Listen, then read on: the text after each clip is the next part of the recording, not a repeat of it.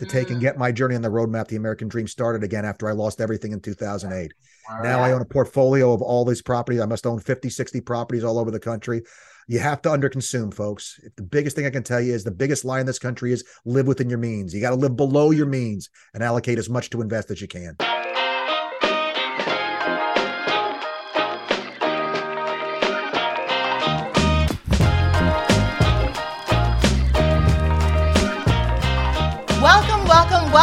Welcome to The Remix, the video podcast that keeps you in the mix of everything real estate. I'm Noelle Freisen and I'm Eric Anderson, and we're so excited to have you all here today. We're going to talk about how crypto and inflation affect real estate. This is a great topic. I've been so excited to hear about this today. It's just amazing. So am I. So one, I need to know what is crypto, and we're going to talk about that and how I can use it. And then how is inflation? You can't use it, so stay away. Stay away? Yeah. Well, probably. But as always, we have our power panel. And today on our power panel is Omar Sharif. He is our investor expert. He is our residential expert. You're an expert all around. You also development. Recently developer. Yes. But he's not an expert in cryptocurrency. He's not an expert in crypto, but we have an expert in crypto. And he is Josh Cadillac. Now, I'm going to read this so I get it all right. Hey, Josh, welcome to our podcast. Thanks, guys, for having me. It's great to be here. Oh, we're excited to have you. You know, one of my favorite things about you, before Noelle really gets into it, is just I love your last name, dude. Josh Cadillac. Like, I have There's a couple story Cadillacs. about your last name in the book. Who doesn't love a Cadillac? So I guess because I love Cadillacs, I'm going to love you. So I'm really excited to hear what you have to say today. So Noelle, tell us about him. Okay, I'm going to let everyone know a little bit about Josh. I'm reading it so I don't get it mixed up. Josh Cadillac is a real estate coach, national speaker, and author who trains real estate professionals how to close for life. He's written numerous courses, including the first crypto and real estate course approved for CE in Florida, and only the third one approved nationwide. Wow. He's a top producer, the author of The Roadmap to the American Dream, a simple guide that explains how investing works. And he also runs the commercial and crypto metaverse division of Real Estate Empire Group. Josh, you are a Renaissance man. Jumping into the metaverse. I don't even know where to go with that one. You know, it's there was a big push to have somebody in the space when it was hot. And I mean, the more research we did on it, it's something that's kind of something we put as a kind of a placeholder for the time being. It's something that's going to have value at some point, but the technology really isn't there to make it something that's got the broad-based appeal that it's going to be. But being ready to enter the space, seeing it as something that at some point will have value, and trying to just stay ahead of that curve is really all that entails at this point. Cryptocurrency is further along in that development. There's already deals that are getting done in cryptocurrency. So it's something that somebody, as the real estate professionals in the room, as the ones that are supposed to have the answers to how real estate gets done, we need to be aware of it and be out in front of it. Sure. So I'm guessing crypto kind of started the same way. It was kind of, what is this? Where is it coming from? And someone thought of it like a placeholder for metaverse, and now it is what it is, or it is what it was, and who knows? So tell us, like, cryptocurrency, how have you used that in real estate? Because we talk about people all the time. How does it work? Well, how does crypto work? Because Noelle doesn't know. These guys know. Explain it to me. All right. So the deal to really understand what cryptocurrency is and why it has value, the place you have to start is the idea of a blockchain. And a blockchain is kind of the way that all of this information is stored and carried forward. The problem with cryptocurrency in general, or digital money, I should say, because before Bitcoin, there was digital money, but that they always had the same problem. If you could go find the file on your computer where the digital money was held and you hit Control C and Control V, copy paste, you now had just doubled your wealth in that digital money. And so there was always ways to take and screw that up. When Bitcoin came around with this idea of the blockchain, which is kind of best way I could kind of explain it is a whole bunch of computers everywhere around the world know exactly how much money you have in your wallet, and they're all cross-checking and fact-checking that to make sure that that's correct all at the same time.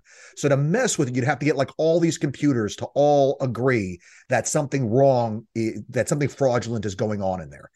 Usually I do this with a PowerPoint slide and it's a little bit easier to take with the visual, but in general, that's the idea. And so the way a blockchain basically works is you have this, we'll say like, imagine like a little cash drawer or a little box even. And what you're doing is you're going out and you're buying stuff all day long and you're putting receipts in that box, right? And when that box gets full, what you're going to do is you're going to total up everything that's in that box. And before you close the lid, you're going to put one more receipt in that box that has the total of everything that's in that box. And you close that box. That's the first link in a blockchain. That's kind of what it would be like. They make a duplicate of that receipt, and that top receipt, that total of what's in that block, is the first thing that starts that next block. And so that means that every single block in that blockchain is referencing the previous blocks. That doesn't seem like it should be all that powerful. The thing is, the system that they use, this method of verifying and encrypting this information. They encrypt those receipts. That process is where the cryptocurrency gets its name from, the encryption of this information. That process is so energy intensive that to create a fraudulent transaction, the type of energy it would take, computational energy it would take to put a fraudulent transaction in Bitcoin would exceed the computing capacity of any one country in the world. Wow. Multiple countries would have to get together in order to provide the computing power to overwhelm the Bitcoin network to create a fraudulent transaction. What that means is basically you now have a way of having money kept in such a way that nobody can perpetrate fraud on that currency. And the other thing that makes it so powerful is kind of the idea that we're dealing with right now. We're dealing with a lot of inflation in the US. I say a lot, relatively, a lot for us, not a lot compared to Germany after World War I or some of the stuff that we've seen in South America, but a lot for us. Well, with Bitcoin in particular, there's a fixed supply. There's only ever going to be 21 million Bitcoin, period, for the whole world to share. And so this means because there's a fixed supply and because there's no one that runs or owns Bitcoin, there's no ability to take and increase that supply as they did with our money, which made our money less valuable. Got it. And so that gives you a thing. And if there's one book I could encourage everybody to take a look at, it's going to sound like it's a big flag waving book for cryptocurrency, and it's really not. It's one of the best economics books I've ever read. There's a book called The Bitcoin Standard, and it talks about in the first half of that book the true investment value, the true value to a society of money that is good, hard money that can't be devalued. Strong money that retains its value is the linchpin of any economy's being ability to grow and for people to build wealth. The U.S. has been very good at building wealth over the course of its history, and unlike many other countries, we stayed on the gold standard much longer than most countries did, and we had stable money for a very long time. And so, without getting into the weeds too far, Bitcoin and cryptocurrency, the reason why it exists is kind of fighting these problems. And the one other problem that I would say to you, Noel, if I'm going to try to answer that question fully, as somebody that's in real estate, you'll get this. Ever have a closing that you want to do and you can't close it because the person at the bank can't be bothered to push the little send wire button after 3 p.m. Sure, one day, yeah. day. Totally. Or maybe it's a weekend or a holiday, or I don't know, the bank just decided to be closed today. Who knows? These guys had that. It's your money you're trying to access, but you have to go beg somebody to give you access to your money. With cryptocurrency, that middleman, that person goes away. I want to send you my money. I send my money directly from me directly to you without having to ask anybody for permission. If that means we want to close on a house at midnight in our swimming pool in our shorts, we can do it. And that, Good. All right. So now tell us, how do you use that in real estate? How have you used it? Like, how do people do deals with crypto in real estate? Do people do deals? Do people? Yeah, do they? And the deals they did. There have been numerous deals that have closed in cryptocurrency. Realistically, are crypto deals closing right now today? No. With the devaluation of cryptocurrency that we've seen, the kind of this, what I like to call it is a redo of the internet boom and bust of the early 2000s. We're kind of seeing that exact same thing. We're seeing all the losers get out of the space. All the people that were, fly by night posers, whatever, they're all getting wiped out. And that's good. It was good when it happened to the internet, and a lot of those internet technology companies went out of business or got gobbled up. This is good what's going on right now from the standpoint of getting back to the pure ideas that make this thing valuable. So But, can you give us an example of a deal that you've experienced that has closed via crypto, and then sure, how that we would did or wouldn't happen now? we did a $7.4 million condo down in Miami Beach. Okay. That was an all crypto deal. That was crypto. The person took and did what we suggested, because one of the interesting things with crypto is it's an alternate currency, right? And so its valuation fluctuates. And that valuation fluctuating can create some serious needs for antacids if you're the buyer and you're expected to deliver a certain number of dollars worth of crypto at the closing table. So what the buyers did was transfer out of the crypto that they were in to a stable coin, another type of crypto.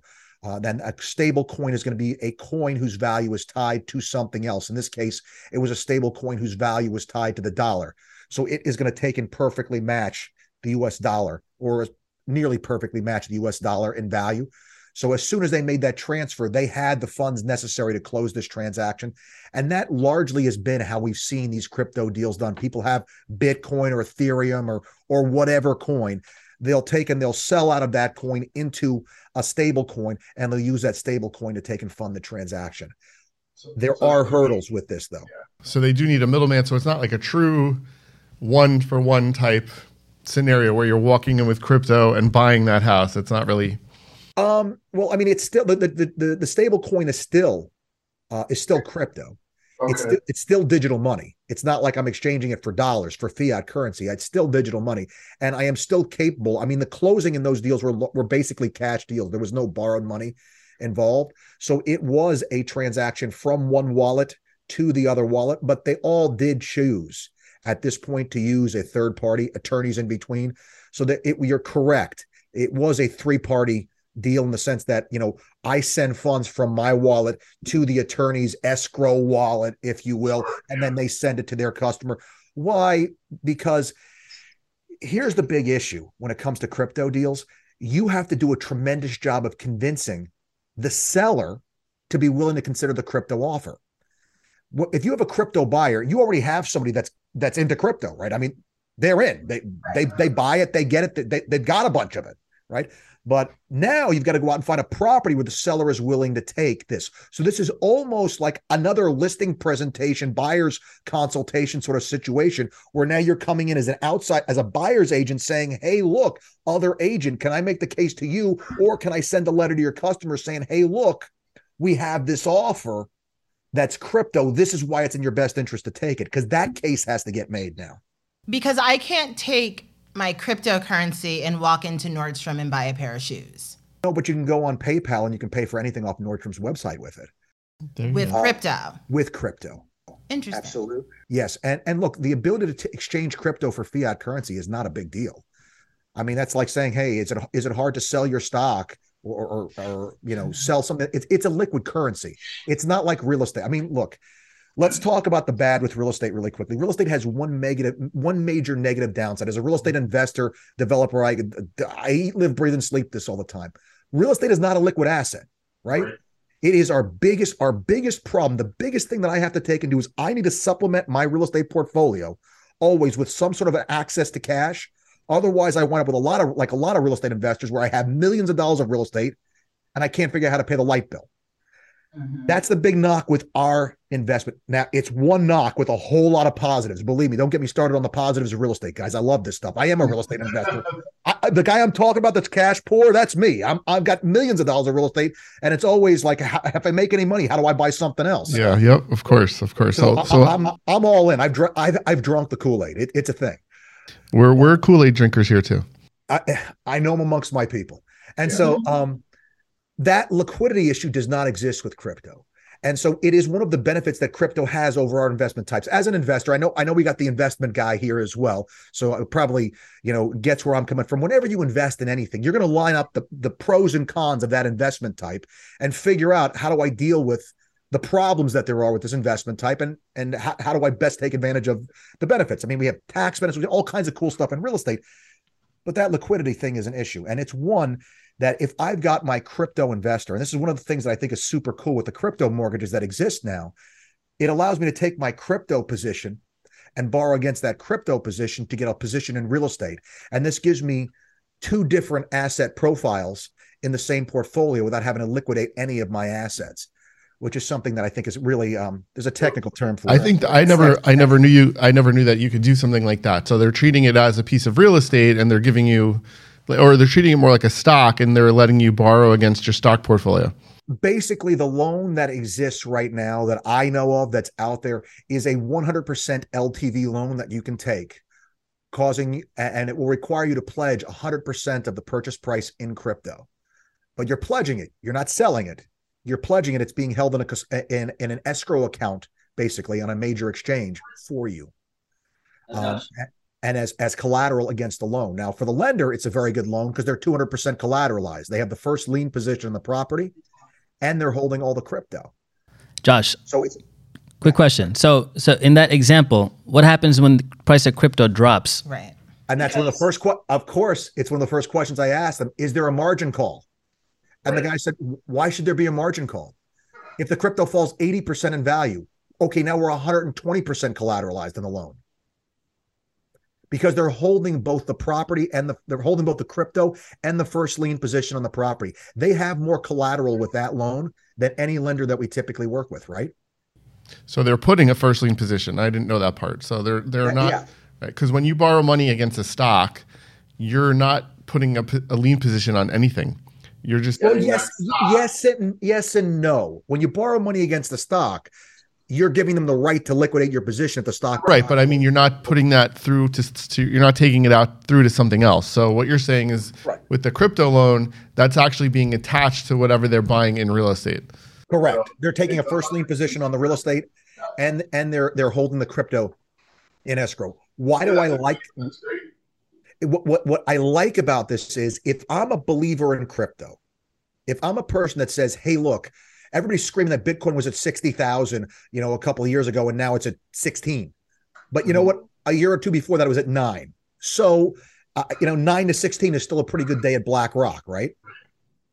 So if I'm still a believer in this thing, this allows me to maintain my position in crypto. And actually, instead of doing what most crypto investors have to do, sit there and just watch their crypto. They're looking at their crypto's looking at them, and you can't do anything with it. You either got to hold it and sit there and watch it or nothing. That's it. Now you can take that crypto, you can leverage it to get real estate. Now, the thing is, and this is the thing that drives me nuts with a lot of the agents that work with these crypto buyers, they get these crypto buyers into these pretty beautiful homes to live in. I'm saying by all means, guys, the big problem crypto investors have is they have no income. It's very hard to get them a mortgage. The reason why they got to buy stuff with the crypto the way that they do is they don't qualify for any kind of mortgages. And I think that's a great tool. I didn't know you could do that. I'm getting into an income producing property. That property now produces income. You now have income. You now qualify for traditional financing. I don't want to say like laundering the crypto almost, but it's taking the crypto. It's this crypto, which is kind of like this outlier of the investment world that doesn't have a whole lot of things you can do with it, and now bringing it in and kind of making it mainstream and giving you access to that ability to. It is the Ozark of cryptocurrency. So I think that having that loan ability, which I had no idea you could do through crypto, is a huge plus. It actually opens up a whole new world of thoughts for me for crypto. But how do you overcome the objections from a seller? So if I'm selling this property, and now we all know that real estate, it takes a bit to transfer. You have to go through inspections. You have to go through, I guess there wouldn't be a mortgage approval here, but whatever CO applications, whatever needs to happen. So let's say it takes 2 months from contract to close. How does the seller have that comfort that this crypto buyer is still going to have money at that point because of the volatility there? Now, unless they go into the stable coin, like you said, at the day of contract signing, like I would be very nervous to put myself in that position, wondering that this crypto buyer, their money may become half because of the market. Right. Well, I mean, the first thing I'm going to say is big deposit, and I don't care if they perform or not. Let them not perform. I'll take the big deposit and put it in my pocket. I mean, we run the same risk theoretically with any buyer that they're going to be unable to perform. It becomes the buyer's responsibility to perform under the contract once that inspection period is done, right? They don't have an out. If there's no mortgage contingency, it's a cash deal. That buyer performs and they lose their deposit. So from the seller standpoint, if I'm going to make the case to my seller, I'm going to say, hey, look, we're coming in with a sizable deposit. Even if this buyer doesn't perform, you're walking out way ahead of the game. But one way or the other, at the same time, the conversation I'm having with the buyer is don't be out of your mind, get into a stable coin. I mean, what do you think? Maybe you're going to be mad at me.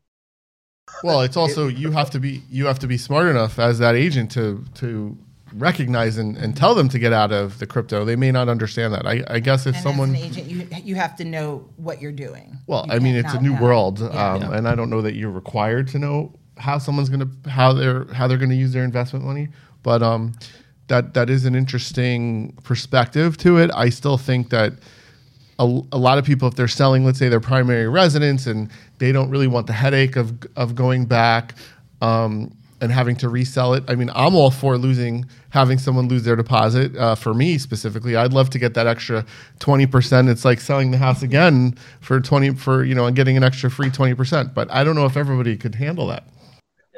And so I would say that there's a couple of things. One, and it's an idea that you kind of touched on gently, which is the idea of being aware of the risks.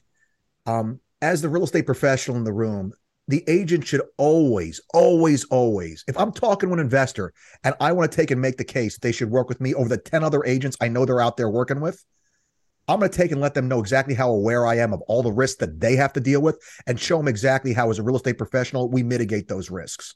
Sure. Because this is supposed to be my jam. They're coming to me in my turf on the thing that is the way I make a living. And my ability to take and understand what they need to deal with and show them, hey, look, I'm not like those other agents out there. Because, folks, I got to tell you, the general impression that folks have of agents is not the greatest in society right now. We have to do damage control on that on the way in the door. Otherwise, they're going to treat us just like everybody they treat other agents. And sure. And the word that really comes to mind as to how most consumers feel about agents is imminently replaceable. They think they could just take and replace this agent with that agent. And everything that I do and everything that I write, all the course, it even says it right there by my head, close for life. I don't believe in closing deals. I believe you close customers for life. I want to leave that customer with an experience they don't feel like they can duplicate anyplace else. If I take and close a deal and get paid and that customer will work with somebody else besides me, that's called failure in my business. Correct. Love that. I have the same philosophy. We have two questions from the Sure. peanut gallery here.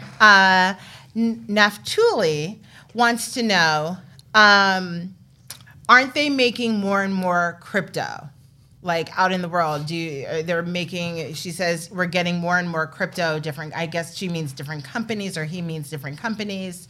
And so how do you coins. choose it? Yeah, different coins. So isn't that putting more crypto out into the world, where you said there was a set amount? I said there's a set amount of Bitcoin. So understand this. When we talk about cryptocurrency, there's a lot of cryptocurrencies that are using blockchain technology to ride on the coattails of what Bitcoin has done and try to solve what are either real or perceived problems that exist within Bitcoin. One of the big problems that Bitcoin has is scalability. Bitcoin at peak capacity can only handle a small fraction of the transactions that somebody like American Express or Visa does in a day. Well, if this is a worldwide currency, that's a bit of a problem, right? And so these other people are coming in trying to solve these problems, but they don't make more Bitcoin. They're making an alternate to Bitcoin. So it would be like saying, if we have problems with the dollar, does that necessarily mean there's problems with the euro?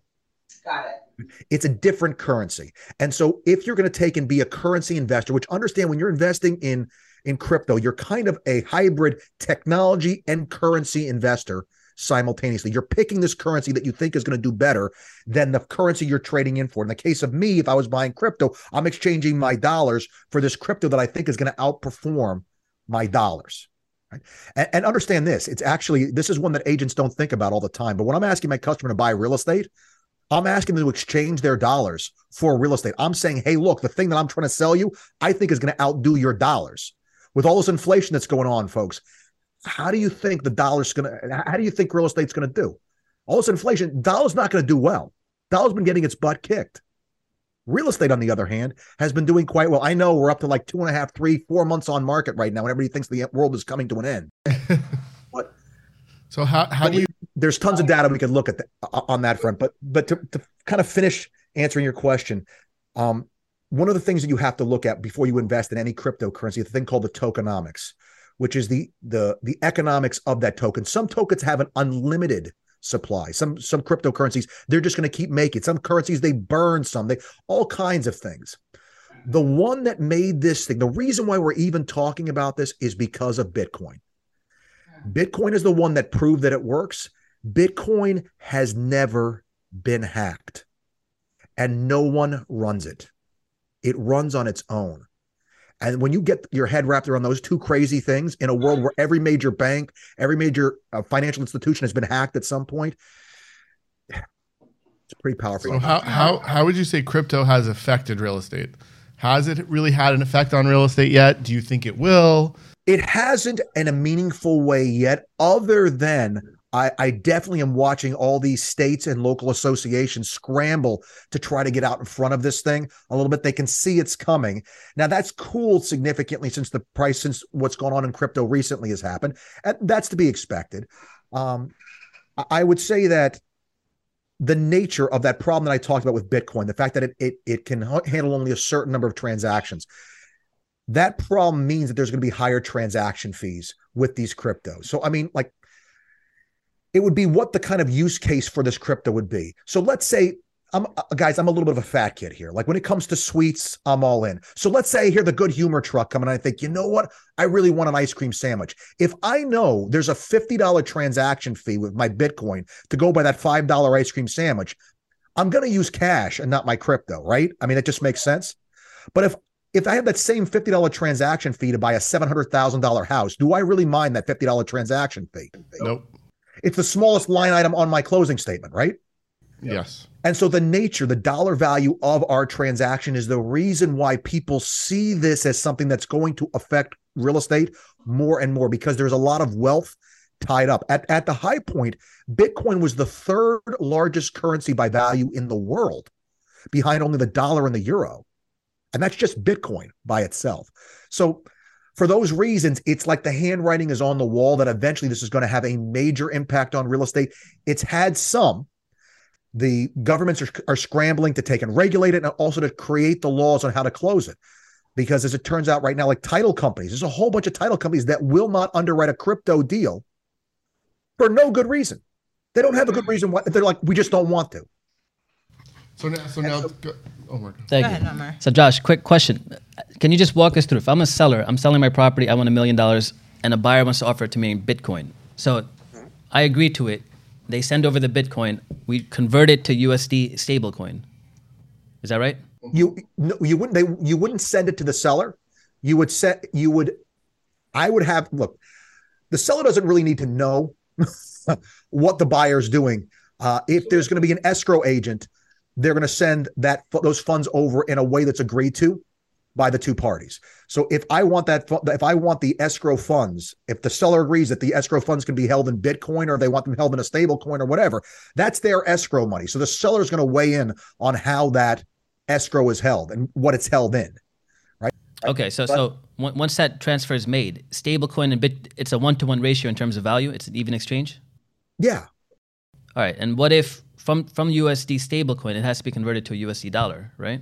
It doesn't have to be converted to the USD. But you can convert it to cash, can't you? Absolutely. The choice to convert it out of crypto into a fiat currency is 100% at the discretion of the seller, because it becomes the seller's asset once the exchange is done. Right. You don't have to do that. If you had $10 million in crypto and you're buying a $1 million house, you don't have to convert anything. He's just saying, right. It just gives that, like, you've locked in your price. It's almost like when you sell that stock that just doubled, now you know that you've made that money, versus if you're waiting, you know. Right. So I guess, the concern is USD stable, and has it been stable for the past few years throughout all this? Is what, the stable coins? Yeah.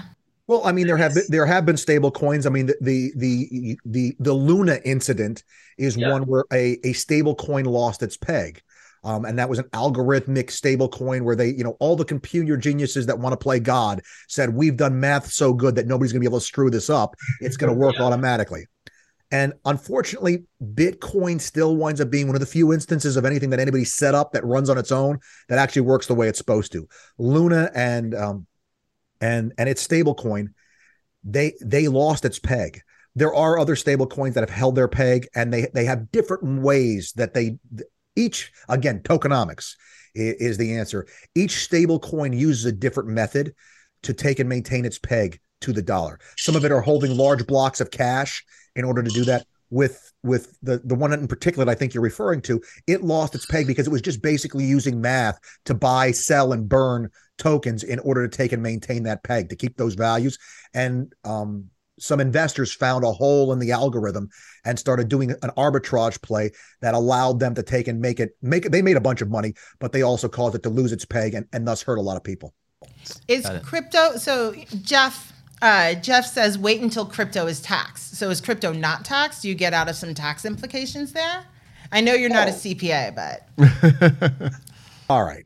So look, there's about one thing that I can think of off the top of my head where it comes to investment that is not taxed by the IRS. The IRS is like the worst business partner you ever want to have.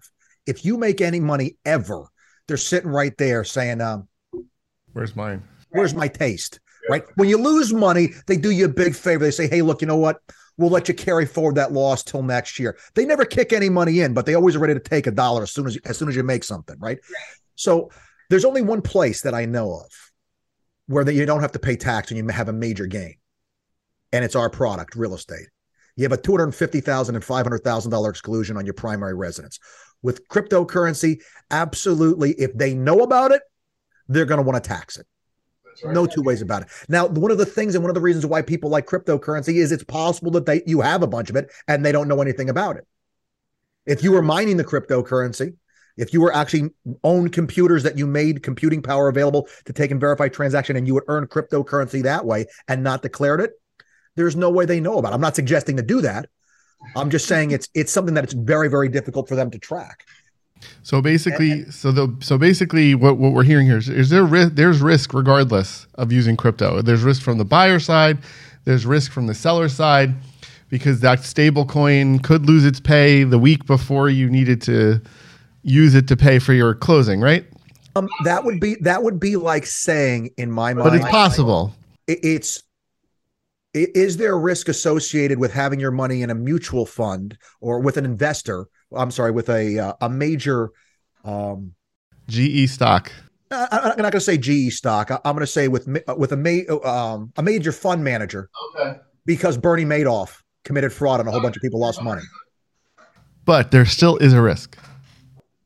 The Bernie Madoff risk, sure.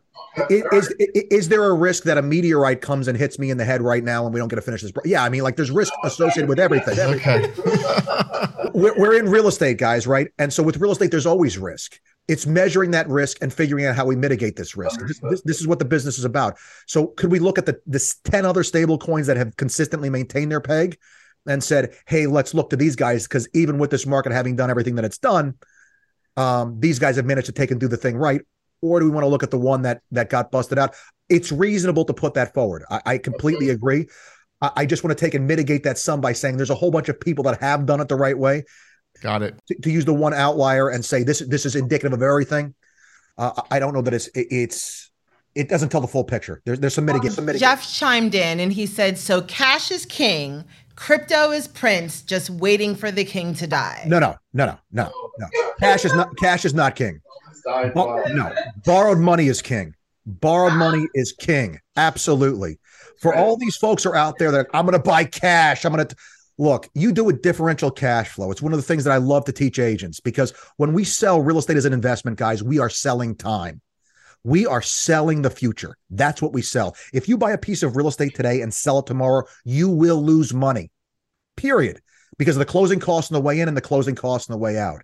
But over time, the appreciation of that real estate, that's where the value is. And especially if it's an income-producing piece of real estate, those rents, which way do rents go over time? Yep. They go up. Always up. They always go up because the value of money is always going down. Always. Disproportionately, it's going down now. So actually, that's a good point. That brings us into inflation. So talk to us about, I know this is one of your favorite topics. How is inflation infecting real estate, and is inflation infecting crypto? Like, where do we go with this inflation? Should we be buying everything now because the price is going to go up? Should we not be buying? Like, where do we go with this? I love the question because of the way that you asked it. How is it affecting crypto? I have no clue. And the reason why I have no clue is because I have no history with crypto. It's one of the things I love about being a real estate investor. I have this big, beautiful, long history of real estate that I can look to see how economic pressures have affected real estate prices over time, right? I mean, we've got hundreds of years of real estate, and even in the period of time since the 1940s, we have the secondary market. We have a very stable industry of investment that we can look at to see how various economic pressures have affected things. With crypto, it's since what, like 2009 when hackers were messing around with it. I don't know how it's going to be affected. There's no history there to look back on the history. And so honestly, when it comes to inflation and answering this question, rather than listening to the mortgage brokers who are all screaming because they've lost all the refi business and they think the world is coming to an end, and real estate agents are watching the market transition from when we had an average time on market of what, 6-7 seconds for most listings to now where it's 3 months, 4 months. I mean, it seems like we're getting back to this world called normalcy. I don't know if you guys remember that place where things were normal. We don't live in the normal world here, though. Where sellers maybe have to make a concession or two to get the home sold. Like we actually, maybe a listing agent returns a phone call. You know, that world? I don't know if you guys remember that.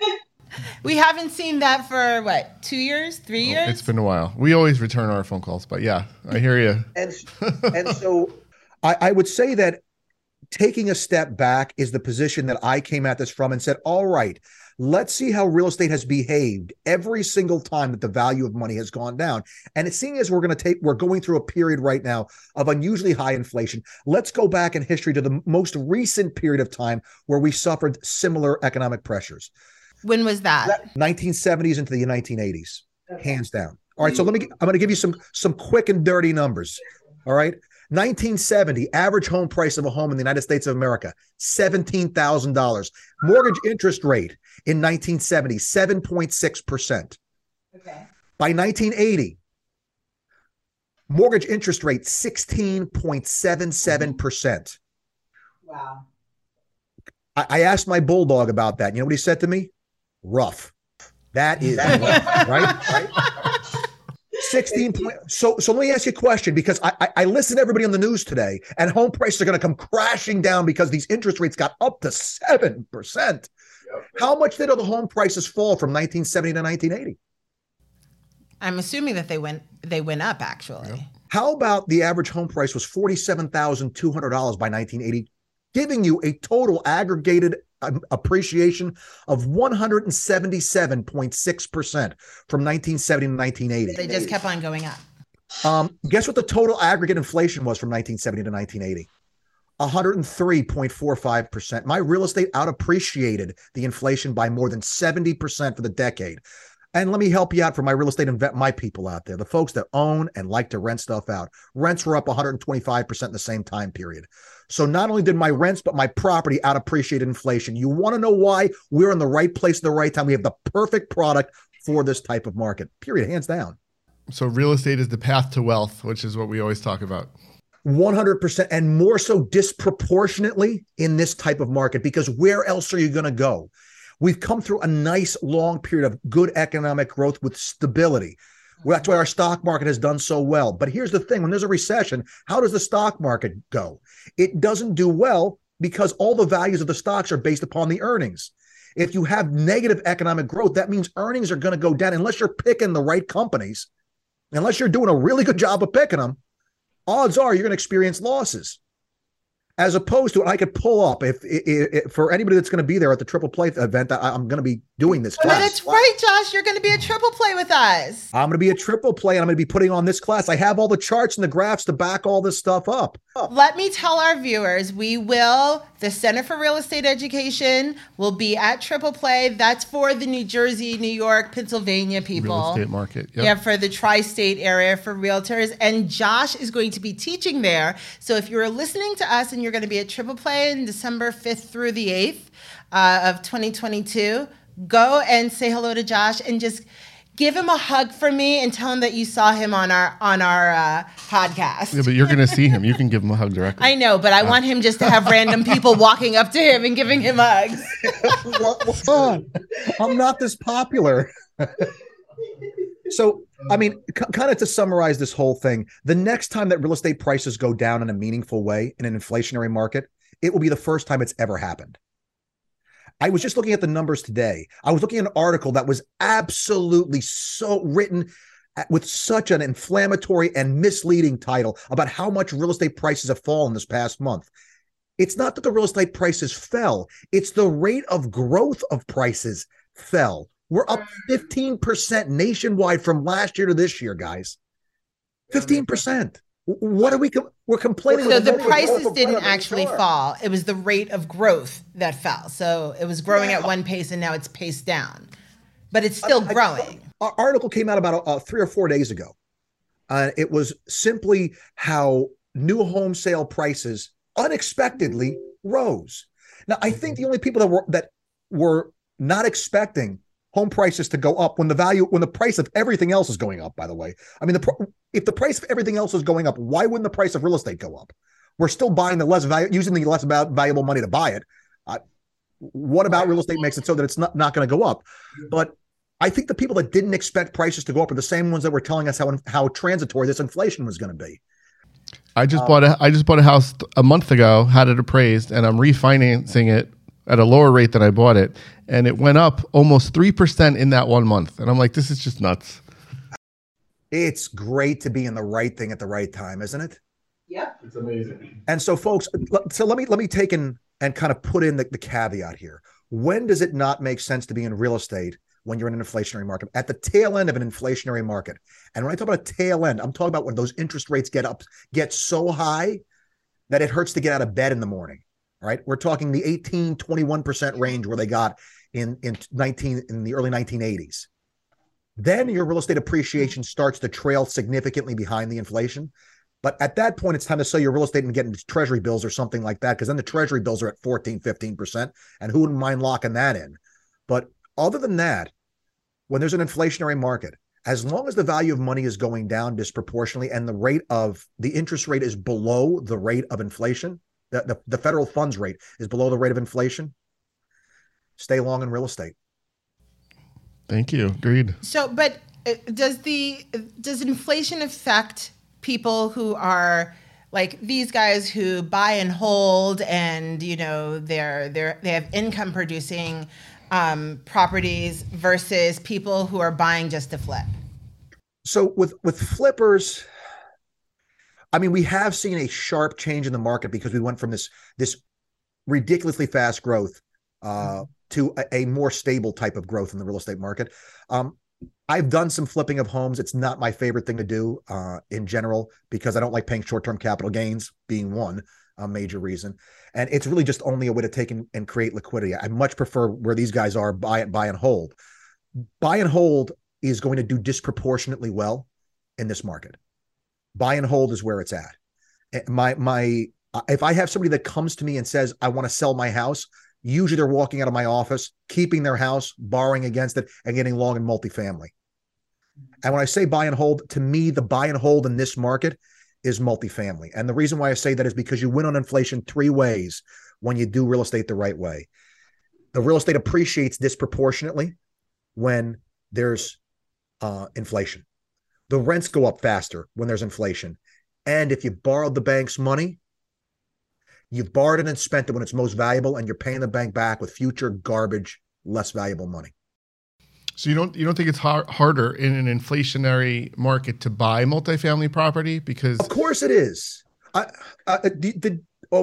guess people can't see the screen, so I won't. But one of the things that I'm going to show at the Triple Play event is the differential cash flow of a property, what a property is worth. So, I mean, if you use the simple income valuation model, which is cap rate in reverse, let's do it this way. Let's say that I'm projecting 3% real estate growth.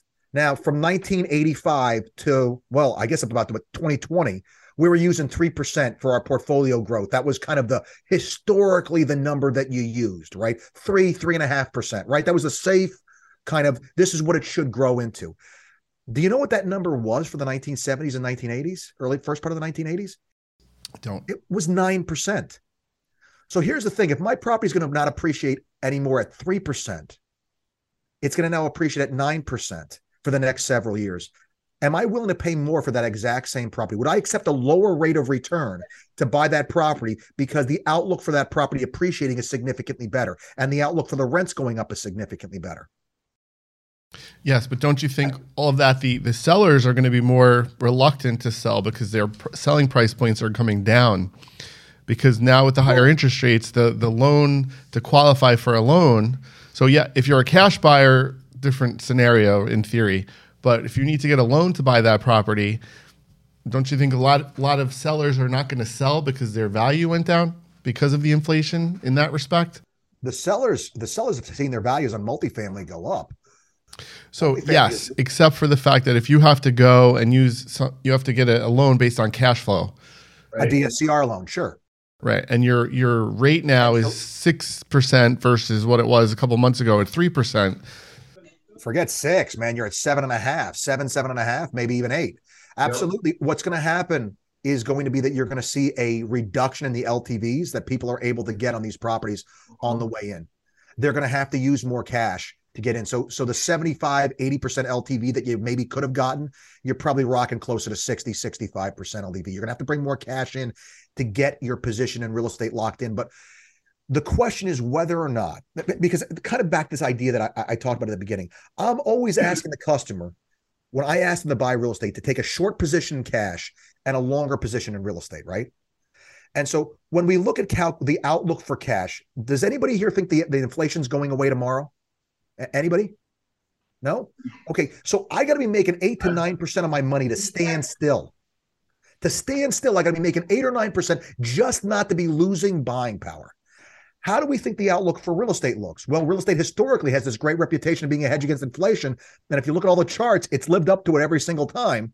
So I think there's a good reason to think that the real estate prices are going to continue to go up disproportionately from the way that they have. If that's the case, if the outlook is getting, we have to look at what else can we look at, right? As alternative uses of capital, the stock market, we've talked about that a little bit. Cryptocurrency, maybe you want to stick your toe in the water there, but where else are you going to go but real estate that has this kind of reputation for real estate, for appreciation when there's inflation? If that's the case, I need to figure out not, am I overpaying so much? I need to figure out how I extend my position, how I increase my exposure to real estate. How do you get in? So it's you're more about just getting in. You gotta get in while the getting is good. Even at a 5 cap, 4.5 caps that I'm seeing all over the place, I'm still taking that position, even though I'm at almost no cash flow at least on paper. I'm still getting the depreciation. But what's the appreciation those properties look like for the last 2 years? Yeah. So last words, crypto versus inflation. What's more scary? Which one's more positive? What do we need to worry about in the next 30 to 90 days? I think understanding the inflation is where the market is today. It's my favorite class to teach because I get to get in front of a bunch of agents and talk about the market as it is today. Crypto is the market is as it will be in the future. I mean, we start talking about smart contracts and things like that. Man, it just, there's so much good that can come from this in the next several years, but that's the next several years. Inflation to me is today and dealing with today and having that relevant conversation that puts you in the customer's mind as being different than what they perceive a normal real estate agent to be. You can make that case. That's how you close the customer for life. Awesome. What I've heard you say, Josh, and I want to remind everyone to subscribe, push that button. You can hear more from Josh. We have people like Josh who just have this wealth of knowledge. And I'm so excited to meet you next week. What about me and Omar? Yes, you can hear from them too. But subscribe. You can get us on, Apple Podcasts, Google Podcasts, YouTube, Spotify, all of that good stuff. But what I've learned from you today, Josh, and this is what I'm taking away, and it might be very simple, but I'm taking away that it's probably a really good time to learn about crypto and get into crypto, because even though it's on the decline right now, the decline is always where opportunity lies, right? And that it is always a good time to get into real estate because real estate outpaces the economy in most part, the inflation. The inflation, absolutely. No, I would agree with it. I won't say it's always a great time to get into real estate, but right now is a disproportionately great time to get into real estate. 2 years ago would have been even better. But even so, we're always trying to help our customers to make the best decision they can with the information that's available. And so, it's one of the reasons why I love teaching differential cash flow. It teaches agents to start to look at the present and see what the present tells us about what the future should look like. We're selling the future, so we have to quantify that. Thank you, Josh. And again, I look forward to reading the roadmap to the American Dream. I already read it. Right. I am the A student here. But my question to you, my big question to end this is, what are you driving on the roadmap to the American Dream? When you're reading that roadmap, what car are you driving? Is it a Cadillac? As it stands right now, it's a Cadillac. All right. Do you drive a Cadillac? I do currently drive a Cadillac, but I will tell you this, and Noelle, you'll appreciate this because that book does talk about the idea of underconsumption. I went from a Corvette to a Chevy Cruze for 6 years as my penance to take and get my journey on the roadmap. The American Dream started again after I lost everything in 2008. Now I own a portfolio of all these properties. I must own 50, 60 properties all over the country. You have to underconsume, folks. The biggest thing I can tell you is the biggest lie in this country is live within your means. You got to live below your means and allocate as much to invest as you can in order to get on that roadmap. Amen. Well, thanks for having us. Thanks so and much. And thanks for joining us. And we look forward to seeing you at Triple Play. Stay with us for 1 second. See you there, guys. Bye, guys. Bye, guys. Remember, if you build it, if you visualize it, you can own it. Bye.